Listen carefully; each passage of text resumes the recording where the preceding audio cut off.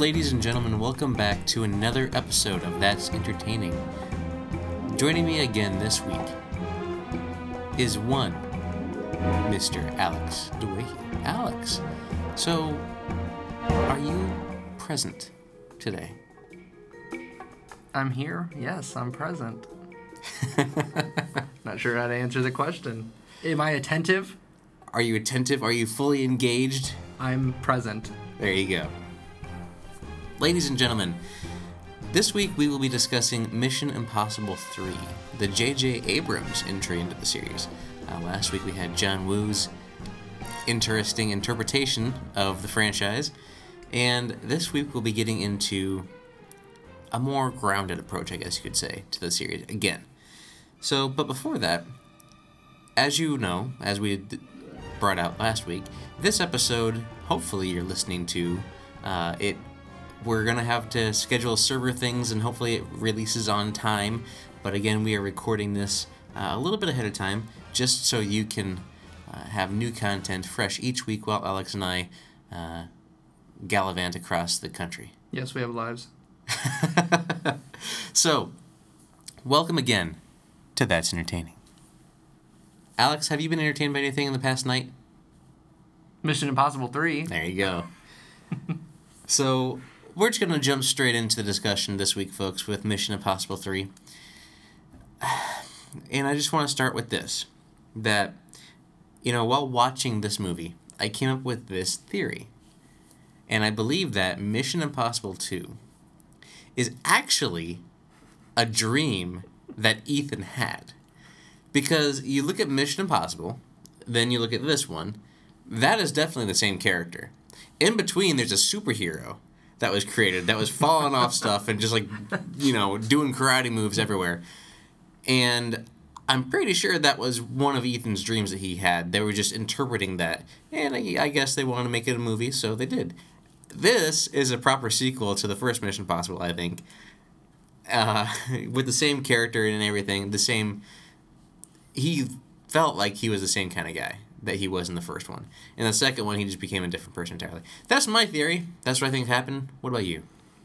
It's an interesting theory. I definitely agree that it's a better sequel to Mission Impossible 1.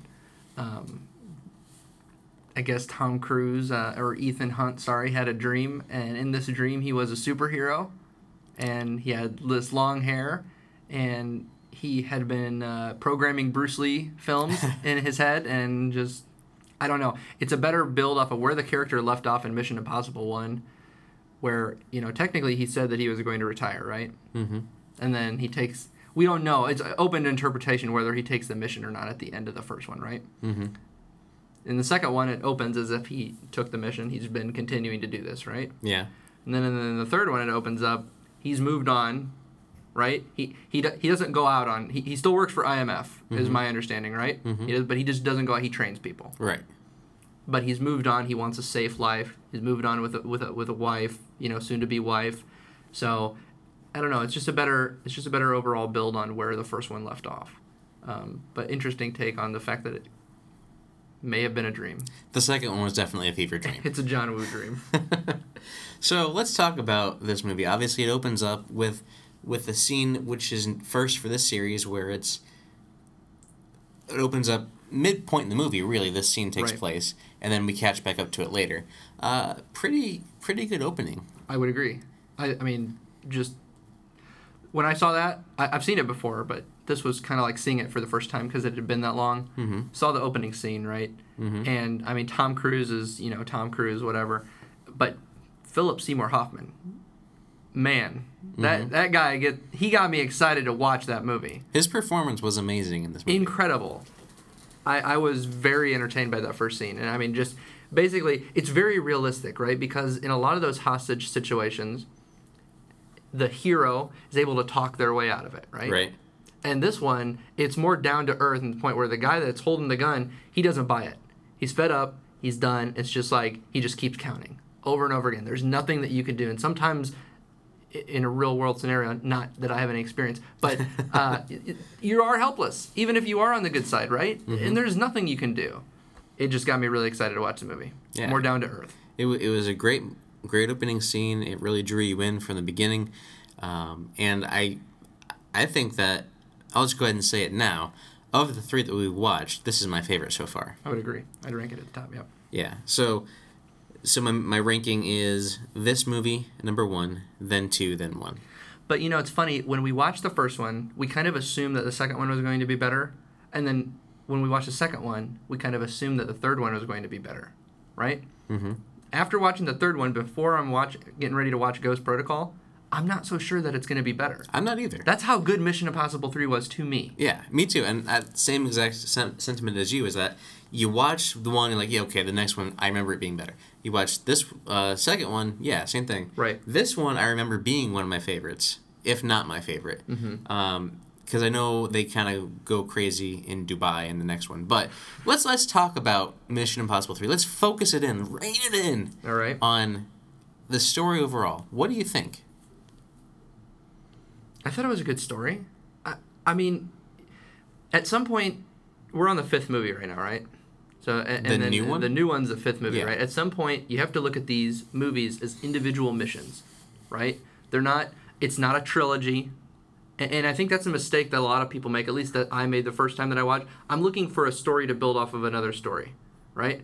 The second one, it just kind of spoke to me that, well, maybe it could be a dream, but it just kind of spoke to me that each movie is an individual mission. So I'm looking at more of them as standalone films with the Mission Impossible title, right? You have a little bit of background about Ethan Hunt's character, about where he's been and gone, and IMF. They all exist in the same universe. The two constants are Ethan and Ving Rhames' character. Ving Rhames' character, right? Yeah. Mm-hmm. And I think the Maggie Q's character, Zen, I think she's appearing in Ghost Protocol.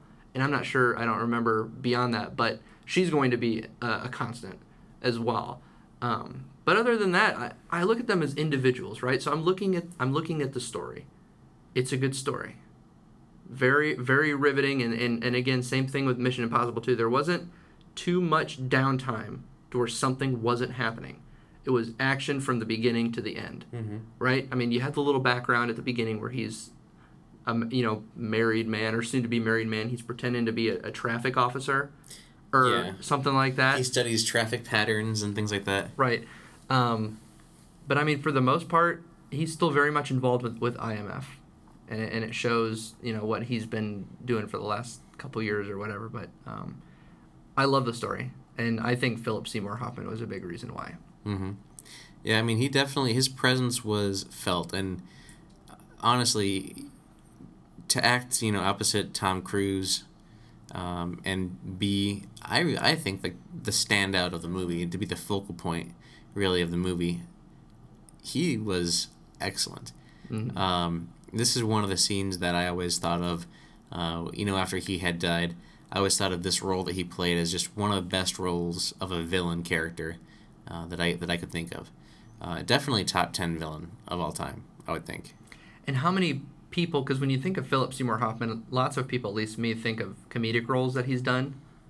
I don't think of comedic roles when he... Really? I don't think of any comedic roles that he's done. Like, there's obviously the dramatic role with here, the dramatic role with the Catching Fire Hunger Game movie that he was in. Yeah. And then he was in Capote, I believe. Okay. I don't think I've seen any of his. So comedic I can roles. think of two off the top of my head where he was a comedic support role. Twister was one of them, right? He was the comedic. Oh, he relief was in Twister? for Twister. He was Dusty, Uh-huh. and then there was a movie that I saw with Ben Stiller and Jennifer Aniston where he was Ben Stiller's just hilarious friend. And when I think of Philip Seymour Hoffman, I think of him as being funny, right? Mm-hmm. So this shows another side of him. The And range that he has. It's incredible. Mm-hmm. Yeah, and I mean, of course he's gone now, but amazing actor, and I think he made the movie for me what it was. Yeah, I mean, you take out his role was very integral to this film's success. You take out that particular character, and obviously if you recast him with someone else, like let's say you recast him with who's another good example of a villainous character. I don't know. I don't know. I can't even think of any villainous characters. We'll take the villain from Mission Impossible 2. Oh yeah, no, Exactly. It doesn't even matter. Exactly. Yeah, and I mean, obviously Philip Seymour Hoffman's probably a more high-profile name than that guy was at the time, Mm-hmm. right? But I mean, even if you go back to the Mission Impossible one, and you put John Voight, he was technically the antagonist. You just didn't know it, Mm-hmm. right? But when you go back and you watch it, he didn't make the movie for me. Yeah. So you have Philip Seymour Hoffman, obviously, as the main villain that we see as the antagonist. Obviously, yeah. Obvious villain. And then it gets more in depth, right? With as the story progresses, you know that there is someone else, kind of in the system that is also against Ethan and the IMF agency. Mm-hmm. So at first you think it's Lawrence Fishburne's character. And I love Lawrence Fishburne in this role. He was actually really good. I thought that his acting and everything was spot on. Just he wasn't in it for very long. Very Morpheus, though, right? Yeah, I mean, Immortal Morpheus. Exactly. He's just like, sitting in there, like, you got some intel. I'd love to see that intel. Mm-hmm. Just like, it was really a good role for him to have. I'm sure he probably wasn't on set for more than a day or two, but yeah, it was cool. But then you see his actual commander, or his Ethan Hunt's boss, which was another guy. I can't remember what his name was. The younger guy that came to him in the gas station is who you're talking about, right? Yeah, that was talking to him with the lip reading thing, which I thought was interesting, but I don't know. I would think that they would have cameras that would catch what he was trying to do. So he was John Musgrave. He was the operations director, Billy Crudup. That's who Ethan Hunt would report to. And then Lawrence Fishburne was the head of the IMF. Yeah.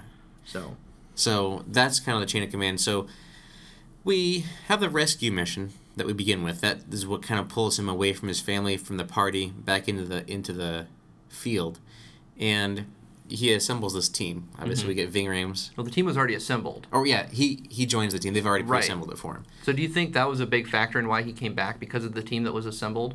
Because, I mean, obviously you have, it's not a coincidence that Ving Rhames is on the team. Right. Right? And I don't know if they made any connection to if he knew the others before. Yeah, I'm not sure about that. But, I mean, I think the biggest reason is because of his agent he trained, and you saw in that flashback sequence that he's the first one that he had recommended for field duty. Right. So those are his two motivators. Those Yeah. are his two drivers to get back in. Exactly. And you can tell that he really doesn't want to. He really does not want to go back into the field. He wants to just stay at the party. He wants to be a husband to, his wife here. There was definite struggle between him and telling his wife that he needed to leave for business. And then obviously he lied about it, But So you go in there and you go actually into that mission. Good action scene. Good opening, action scene. You had the technology was being shown again and showcased with what they could do, what they had. That's always a big part of these movies, right? Is the technology that they show. So you had the remote-controlled sentry guns that Ving Rhames had. It was like going crazy with them. It felt like he was going crazy anyway. Oh, yeah. And then you had night vision goggles, which were kind of cool. And then these little mines that he was throwing everywhere that kind of zipped on to, like, the magnetic ones? Yeah, very cool. So you had all that, and then you got the shootout. He goes in, extracts the girl. They get her out. She starts having a headache, and they figure out that she has that implant. Right. So get really close to being able to shock her to disable it, but obviously he doesn't get it in time. And she's trying to tell him something that only he should hear, because she had figured out that there was a call that came from Lawrence Fishburne's office. Right. And she didn't know if it was him that was bad, that had set him up, or if it was the other character. But at that point, we know that there's something going on. Right, there's a mole. Yeah, so it draws you in to the story again. Then, unfortunately, she dies. Which, again, realistic. How realistic, right? Mm-hmm. You might be able to get... let's say you go through all this trouble and you actually do extract her, right? And she still dies. Mm-hmm. Very realistic. Mm-hmm. Yeah, and it always struck me, and I forgot about it until I watched it, but it stands out. The look that they put on her face, like when she died with like one eye going one way, kind of faded a little bit, the other guy kind of going the other way. Man, that creepy. It hurt. Yeah. It hurt me to see. And, I mean, obviously, very effective. It would make sense, right? I mean, where the little... It looked like a little pill, like a little capsule that was implanted in her brain, right? If that thing pops, right, or shocks inside your brain, I'm sure it would have an effect like that. Mm-hmm. And it must not be really inside the brain, because I would think that if you injected that in a brain anyway, and it would probably do it. So it was probably just like right outside it, and then the explosion kind of... Yeah. The little charge they had inside there. Because we saw it later with Ethan, how they kind of put it in there with the little... Yeah. Little... And we don't even know if using the defibrillator would have worked. right? And they never got a chance. Right, but we assume that it would have because later on, like, Tom Cruise essentially, gives himself 8,800 gigawatts or gigawatts, to shock it out of him, and then he has to get revived somehow. So how realistic is that? Let's think about it, right? Okay, well, the Tom Cruise one, definitely not. Yeah. But he was at 150 for the girl that they were extracting in the opening scene, right? Mm-hmm. Let's say that you shock her, right? Shocks the little capsule that's sticking in her brain or on the outside of her brain. Wouldn't it have the same effect though? When you shock it, it pops, and then you're sitting in the same boat. It might. It depends on how it's triggering. It's hard to say. You don't know if it was going to work, but it was worth a shot. She's dead either way. Right. At that point, so might as well give it a shot to try it. So that's kind of you can kind of go along with that. But the Tom Cruise one, when he did it later on in the movie, not so much. Superhero Tom Cruise. Maybe he was sleeping. There you go. Sleeping. So maybe that was his dream that he had. He had the Mission Impossible 2 dream while he was out at that spot. Yeah, he shocked himself, and then Mission Impossible 2 happened. Exactly, that was in his head. So, and the character that played his wife, I can't remember her name, but she was, I thought, did a really good job as playing his wife as well. And Michelle Monaghan. She was in Eagle Eye, if you remember, with Shia LaBeouf. Shia LaBeouf. Just do it! Saw that bit, I take it, yeah. So, I thought that it was well acted all the way around. Again, I mean, you had Lawrence Fishburne, who was an unknown quantity at the time. Still probably a cheap get to have, but the only big name people you had were Philip Seymour Hoffman and Tom Cruise. Again, you got your two leads. They really pulled it off. And I don't know, we talked about the budget of the last one. I don't know what the budget was of this one or anything, but you may have that information. But I think you compare it, granted, it's got to be more expensive than the last two, because just as time goes on, it gets more expensive to do these. The special effects were top-notch, looked really good. And a lot of the scenes... Oh, and I wanted to bring out, too, that one of my favorite actors, his name just escaped me, but he was the pilot in the beginning of the mission. He was a helicopter pilot. Let's see. He played in The Tudors. He played as King Henry in The Tudors. Jonathan... Oh, Jonathan Rhys Meyers. Yes, yeah. He's a tremendous actor. But you were going to say, you have your numbers readily at hand. Oh, if we want to go over the numbers, we can. They're actually pretty baffling. So the budget for the movie was $150 million. So that's a pretty sizable increase from the last one, right? But if you remember from Mission Impossible 2, they had grossed... Let's go back to it and get the actual numbers so I don't misspeak.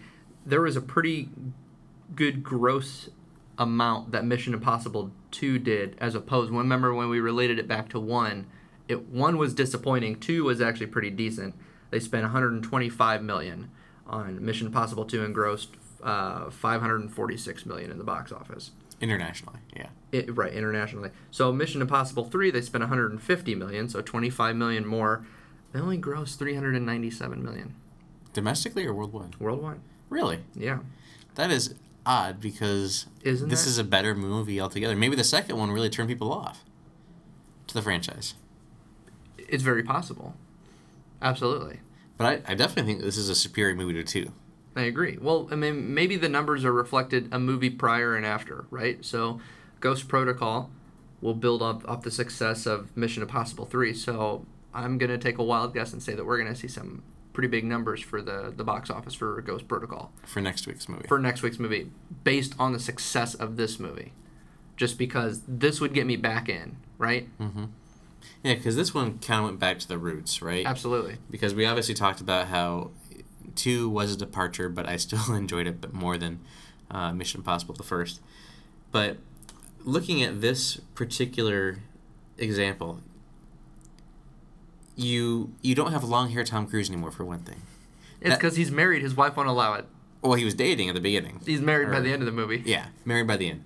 So, and then I believe we have a little bit appearance before he got famous. Aaron Paul, was that him? It was Aaron Paul. I forget the name of the character that he played. Her brother, Rick Mead. Yeah. Yeah. So he was playing his fiance / wife's brother in the movie. But So let's talk about some of the set pieces, some of the action moments. We've talked Okay. about the opening mission. The scene where they go and extract Philip Seymour Hoffman's character, and then that scene on the plane. Really, really big, obviously. Very spy-like. Yeah. How they go in there and methodically, Tom Cruise goes in looking like Philip Seymour Hoffman. Great special effects, by the way. Mm-hmm. I know that we knocked on them overusing the masks in the second one. Properly used this time. Very much so. And I mean, with Ving Rhames' character, Luther, I think his name is, when he's putting it on Tom Cruise, and you see the transition from just a mask over here, an object, to on my face with the voice modulator. Very cool to see. Mm-hmm. And the whole extraction process was really well done. Seeing Philip Seymour Hoffman with Tom Cruise's voice just doesn't work for me. Oh, that might be the weirdest thing. And out of all these films, that might be the weirdest thing. Yeah, and we also, at the beginning of this, got the little homage to, again, Mission Impossible, the wire scene where he drops down. That's at his the beginning. move. Yeah, that's his move, It right? is his move. So, and then they blow up this amazing car. I'm like, oh, man. Every time I I watch don't want that to talk hurts. about that. That's where the budget went. Yeah. That's why everybody saw that. They saw that the car was blown up, and they're like, no, this Uh-huh. is terrible. But worked out really well. They extract him. They all go down into the sewer and get out of the back. And they have the music crescendos, and they're on a boat going away. Next thing you know, they're in a plane, and then they're trying to get information out of Philip Seymour Hoffman. Right. This scene is intense and really, really well done. Acted well on both Tom Cruise's part and Philip Seymour Hoffman's, because you just have the blank slate reactions, or lack of reaction, from Philip Seymour Hoffman's character when he's like looking down, supposedly at nothing, at the ground from, a mile in the air. So that whole I interaction. mean, anybody would freak out. Yeah. Anybody would be going nuts. I mean, before you get to that point, you have the, you got a wife, you got a girlfriend. I'm gonna find her. Mm-hmm. I'm gonna hurt her. I'm gonna kill you, right in front of her. I mean, his delivery, the lines, everything, it really good. Yeah, absolutely. So, and then, through this whole point, they're secret agents, they're spies, you don't want to know their identity, so then while he is cutting those straps off, and he's going to let him fall down and die, I believe. Right. I mean, even the other team members are there telling him, you have to stop, because they're not even sure what Tom Cruise is going to do at this point. Well, Ving Rhames' character, he knows what Ethan can do. Yeah. So that's why he's calling out and like, Ethan. Because he was in his dream. Exactly. He was in the dream. So close they were in each other's dreams. So they know what each other can do. And he senses it, and so he's calling out his name. Philip Seymour Hoffman hears the name, is like, he repeats it after everything's over. Is like, my business and what I'm selling and who I'm selling to do is not your business, Ethan. And then at that point, he knows who you are. Your whole life is about to get turned upside down because he's compromised if he escapes. Then you get to that scene where he does escape, right? You get to the drone strike, or the... I don't know what military kind of they were. They were obviously not a military, but South American sounded like, because they were speaking a different language. It sounded like it was a South American language. Okay. So... I'll go with that. You go with that. So that scene, like when they pop up there and you just see them all sitting there with the guns and everything on the helicopter, very, very good scene. Why they wouldn't just pick up and level Ethan at that point when they had clear reign to do so, I don't know. Because he's the superhero. That's true. He's the protagonist. Can't do that. He had his cloak on. He's like, you can't see me. So, good scene when he breaks out and everything. Very intense moments. And, he's trying to get the gun to shoot at the plane. Runs out of ammo, right? Mm-hmm. It's a really good breakout scene from what I can remember. Yeah, definitely. And again, I just gotta point out that a lot of these scenes, things go wrong in a realistic way. Mm-hmm. I'm out of ammo. How many rounds you got left? Oh, I have enough. Enough. A little bit of the superhero just pop, Right. one round, but still, he's out. It happens. Things like that. I thought the score did a really good job at making these action scenes so much more intense. I mean, even when Philip Seymour Hoffman's character is just sitting there very plainly, Yeah. going, creepily confidently saying, Oh yeah. I'm gonna kill you. I'm gonna murder you. But and most villains are not that confident to say that because it's in their detriment, right? If someone like Ethan would drop him out of the plane. Mm-hmm. Yeah, I mean, very powerful, very well written and acted scene all around. And then you get towards the end where they have his wife. That in that scene too, I have to call out. I love the way that they filmed that scene because he was right there next to her. She was under the sheet, and the guy was pushing her out. He touched that cart, ran around, and then you pan around, you see that guy loading him into the ambulance and him driving away while he's in the background, while he's in the foreground. Brilliant direction. Yeah. I love that shot. Absolutely. Again, realistic. Yeah. Right? I mean, you don't know. Because he's all run all over the place trying to find her. Frantic. At that point, he's being overtaken by emotions. He's not thinking like an agent. He's thinking like a husband, right? So, past that, we get to, he's got to do this mission to find this rabbit's foot, which we never even find out what this rabbit foot is. I mean, it's a complete who knows what. But it's small enough to fit inside of his pocket.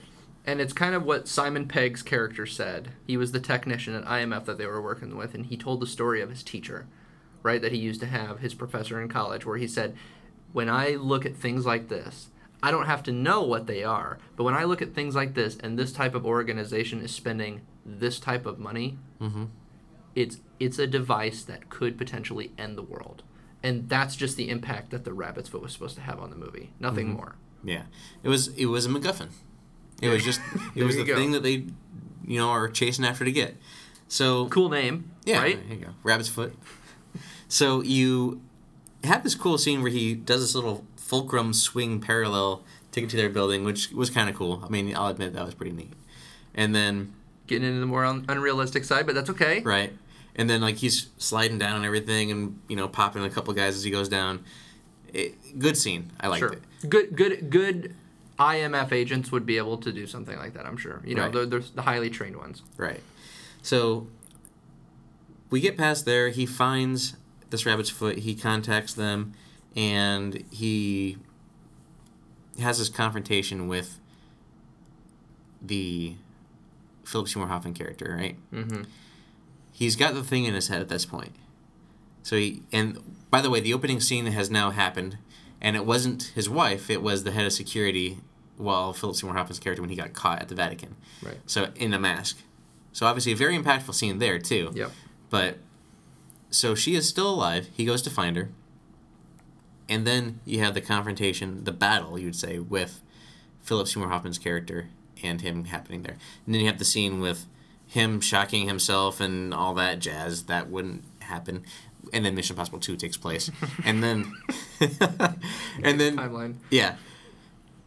The way Philip Seymour Hoffman's character dies, I'm assuming he's dead because I'm pretty sure you can't survive a truck smacking into you head on like that.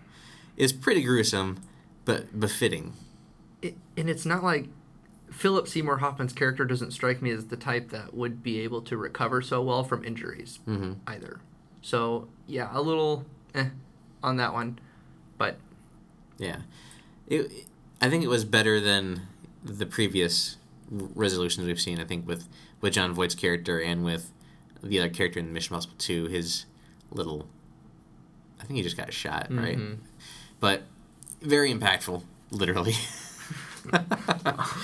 So we're winding down, right? Everything's happening. They ask if they want to know what the rabbit's foot is, and you say, hey, if you stick around, I'll tell you. He's like, nope, and he walks out the door with his wife. The only thing I kind of don't like about this is the ending. Like, literally the last scene that we see Ethan and his wife walking, and it just, like, fades or stops with them walking out together. I thought it was a little too much of everything's in a nice little bow for the story that we just saw to have,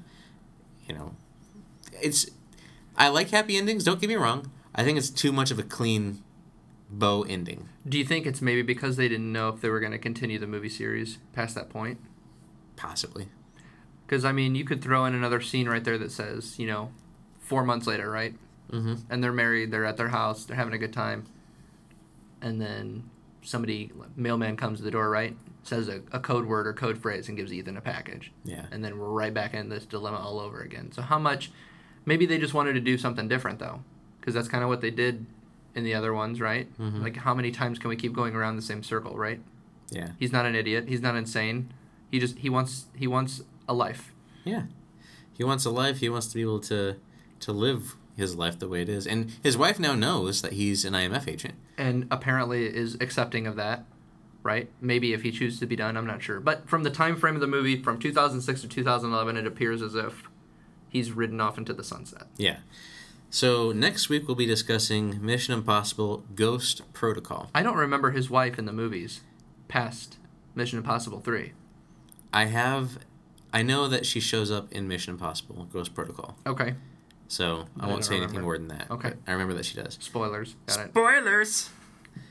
So we're going to go ahead and wrap up our discussion this week. Any final thoughts on Mission Impossible 3?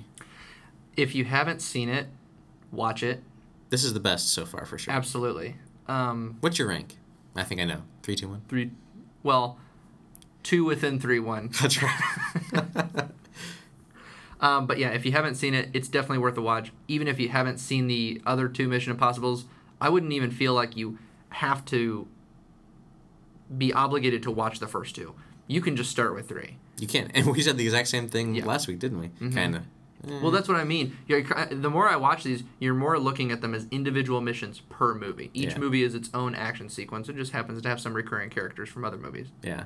And I think it's really well done, obviously. It can stand alone on perfectly fine.